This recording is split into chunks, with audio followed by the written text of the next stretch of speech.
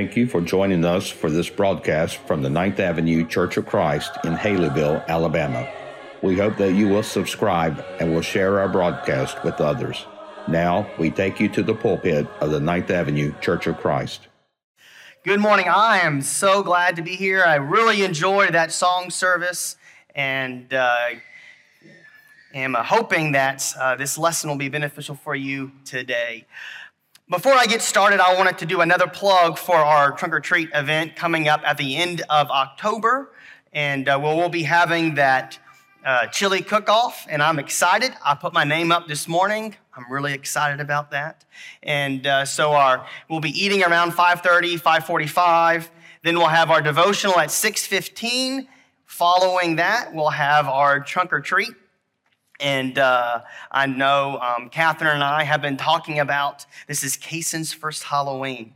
And apparently we have to match something or at least go with some theme, so says she. So that's what we'll be doing because yes, ma'am.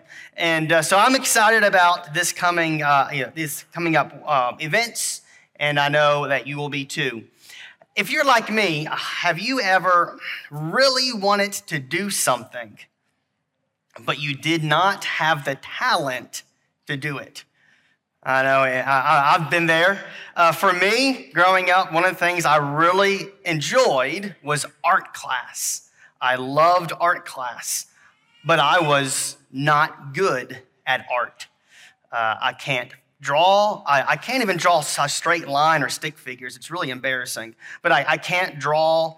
I remember one of the coolest thing I ever did with a drawing and charcoal stuff, the teacher helped draw, and my mom loves it, and I'm like, yeah, because the teacher did half of it.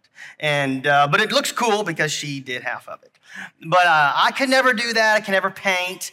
When I would do the little magic clay stuff, and you have to do something out of, some kind of sculpting, it always looked like, I don't know what that is, but good job. And I kind of got a pat on the back. Never won any awards for the art shows, but I really enjoy doing that if I was any good.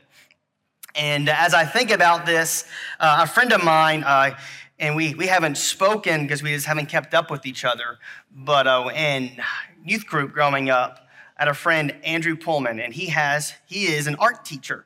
And I'm like, that's cool.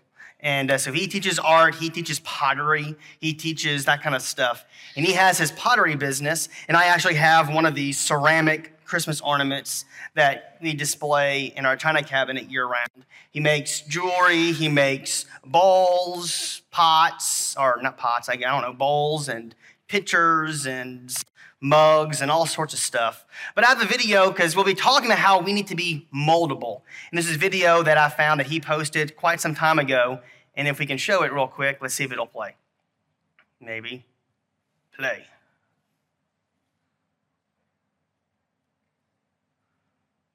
Play. Nope. Is there a way for us to hit play on that? We tested it earlier.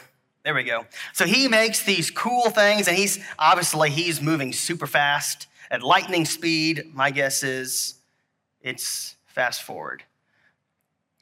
But this is what I imagine when I think of pottery, when I think of being moldable, is being like, man, I really wish I could be like my friend Andrew.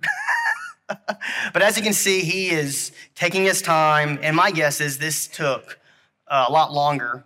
I'm not sure how sped up this is, and I know sometimes he even uses his handmade stamps that he did to decorate his stuff. He'll carve in some stuff with his tools.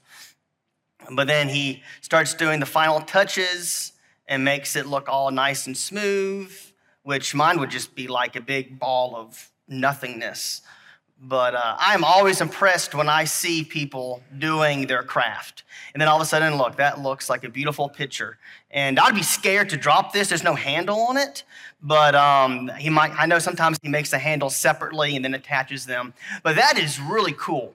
But I know that I may be the only one who's not good at these kinds of things. But I have some stuff underneath this desk. And I would like our 5th grade and under to come help me real quick. I got some Play-Doh. And so I need some people to help me make a super awesome thing. So we'll pass out these Play-Dohs. and then you'll go back to your seat. So you can come up and get your Play-Doh if you're in 5th grade and under. And while they're coming up and getting this Play-Doh, you can just go grab and sit back down, guys. Thank you. I want you to think about something amazing you can make and how this Play-Doh is moldable and how you can make all sorts of stuff with it. And we have all kinds of kids. I'm just going to dump it. There you go. Do we need more? Thank you. Yeah, you can go back and sit down now. Thank you. I have one down here I was messing with before services. And I'm super excited because I love Play-Doh. I used to love Play-Doh. And what's good is it's non-toxic for people like me who tend to just be like, especially when I was little. And we know babies, they like to shove things in their mouths. So apparently this is not toxic. At least it used to not be. Don't take my word for it. But I want us to think about that potter. And so for those of us, for the adults, you want to go ahead and turn to Jeremiah chapter 18. That's where we'll be, Jeremiah chapter 18. But I really like Play-Doh because you can mold it just like Andrew did. And you can make a really cool thing, but I can't. The best thing I can make is this right here. I can make a ball. And I'm super proud of my ball because you can throw it, you can catch it. You can't really bounce the Play-Doh ball. I've tried. It just makes a big pancake. And but I'm really proud of my ball. But maybe y'all can make something much cooler than I can. But in Jeremiah chapter 18, God had just told Jeremiah, so I want you to go down to the potter's house.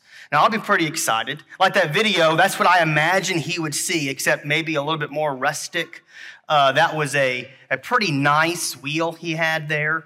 And it probably wasn't as nice as that, but I imagine going in and watching someone work with that clay. And he says, I'm starting in verse 3, so I went down to the potter's house, and there he was working at his wheel. It's always impressive, like I said, to watch someone who has perfected a craft work at something. And he's working at it, and it says in verse 4 that the vessel he was making of clay was spoiled in the potter's hand. That would be me, except I couldn't do anything after that. It would be just not working. It would look awful. And it says, and he reworked it into another vessel as it seemed good to the potter to do.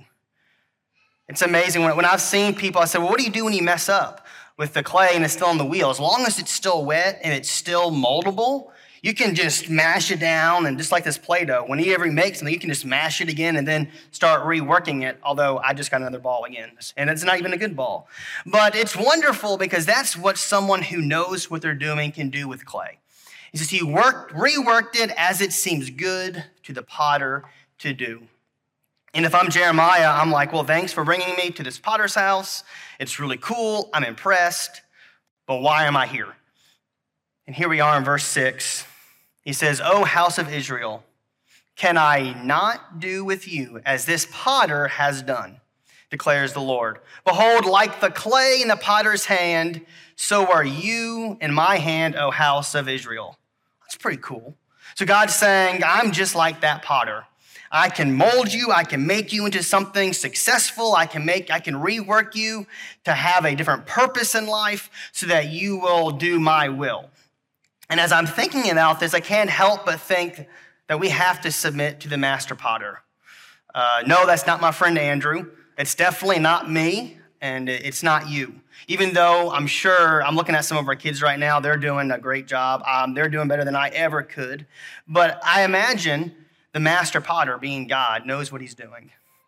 As awesome as it is to look up my friend Andrew's work and other potters' work, and to be amazed by their creations, to say, oh, that's a really cool mug. He has one of those huge mugs that's, I don't know, big, like the old medieval mugs. I'm like, but it's ceramic. It's all cool, all impressive. But the impressiveness in comparison to what God can do in our lives really is incomparable, is incomparable. But too often, we end up thinking that we're greater. In class, we talked about what the word submit meant in our middle school class. And I like to look at it as if we are putting ourselves under the authority of someone else. But sometimes it's not just about authority. Sometimes it's about yielding to someone else. To be, and I think those two things put together really describes what submitting means.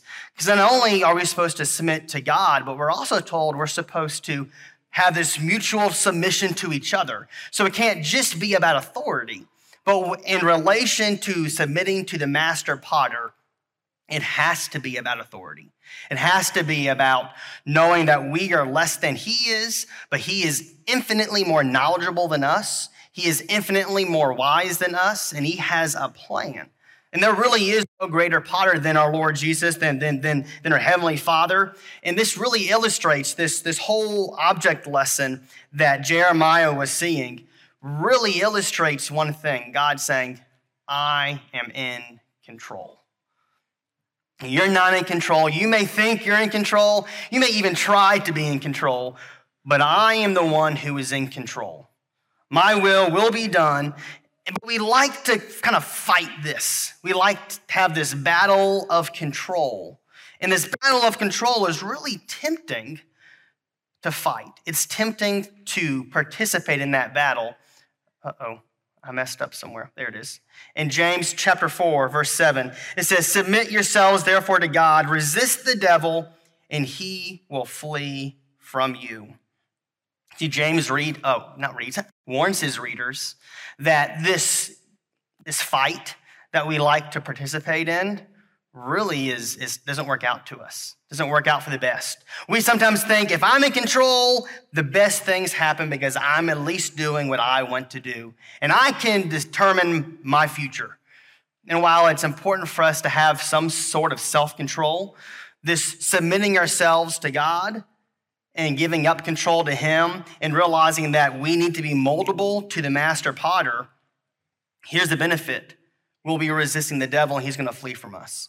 If we're submitting to God and allowing us to be moldable, allowing him to mold us, to shape us, to spin that wheel and kind of work the clay, which is us, while we're doing that, we're simultaneously, as a byproduct, resisting the devil. Because the devil is trying to whisper in our ear, it's all about you. It's all about you.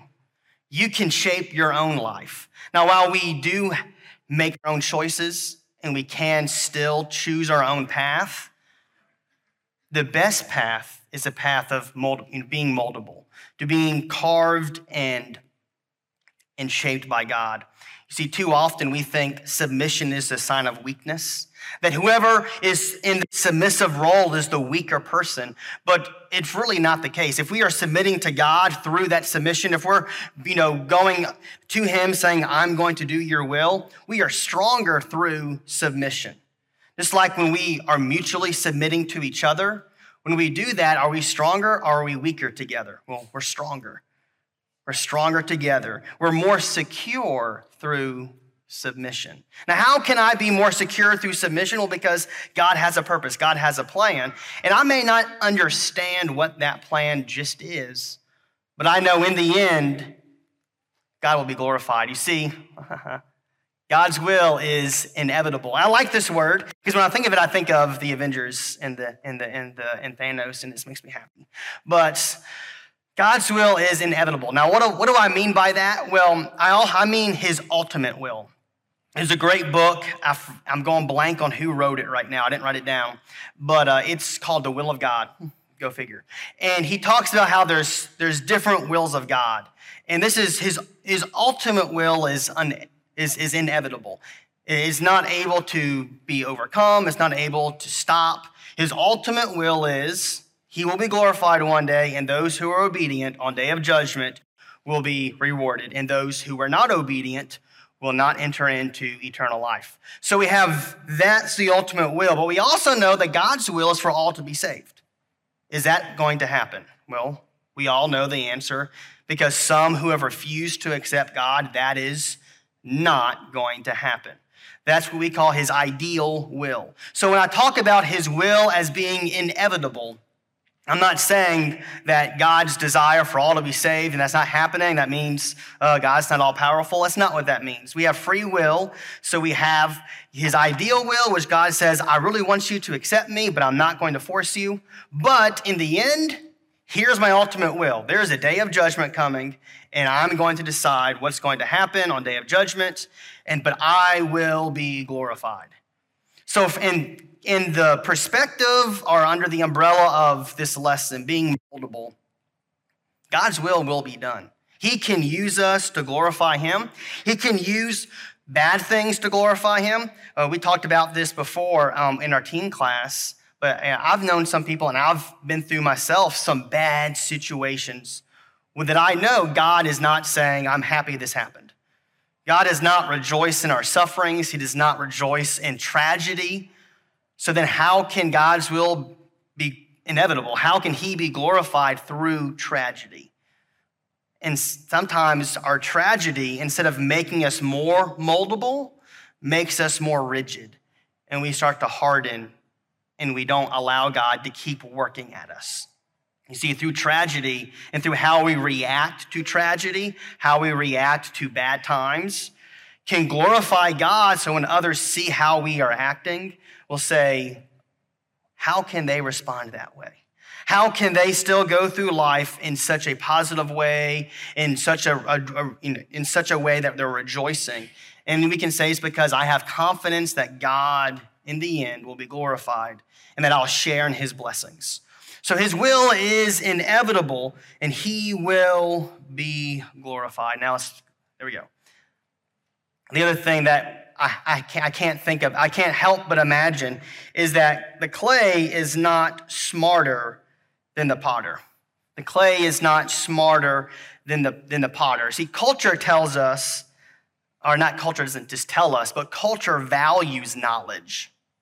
Culture values knowledge. They say the more you know, the more the more powerful you are. The more you know, the more successful you know. You'll be. The more you know is almost like this line of status in our socioeconomic, our statuses here. So we have these thoughts that go through our mind. Well, I can do it, or I know fill in the blank. So when things happen, instead of going to God and saying, author, creator of the world, how do I need to respond to this? Or what is your will for my life? Or how can I better glorify you in this situation? We say, well, I know what, fill in the blank. I know all these things. I can do this, my power. I can do all of these things. And that's really not the right response. You see, Paul alludes back to this potter and clay analogy in Romans 9 when he says, but who are you, O man, to answer back to God? He says, will what is molded say to its molder, why have you made me like this? Now, I want us to back up a little bit. And we have this Play-Doh for those of you who came up and got some Play-Doh. And we have two different things. A lot of times, when we go back to this, clay is not smarter than the potter. This ball of Play-Doh is not going to form itself unless I form it, right? I can make a really cool, what I call a snake, but then I go, oh, it's like a hot dog. So then I gotta start all over again. I'm terrible at this, but I want our little ones who have the Play-Doh, I want you to hold out your Play-Doh, and I want you to do this. Turn into a dog. That didn't work. Can y'all try it? Try to tell your piece of Play-Doh to turn into a dog. Is it going to work? Well, it's not going to work because the clay, well, one doesn't have a brain. It can't do that. But the clay is not smarter than the potter. I can't be like, oh, I don't know how to make a dog, but you know what? I bet the clay does. Turn into a dog, and it's just not going to work. And but too often, we think that we are more knowledgeable. But we don't say that, but we think because of our knowledge that we can shape ourselves. And we can say, I can make myself into the best that I can be, and I don't need anybody. I don't need God. I just need my own knowledge. I need my own talents, my own abilities. But that doesn't work. Just like this Play-Doh is not going to shape itself, well, it's also, we can't do that either. But then this part right here about, who are you to answer back to God? Is what is molded is going to, say to the molder, why have you made me like this?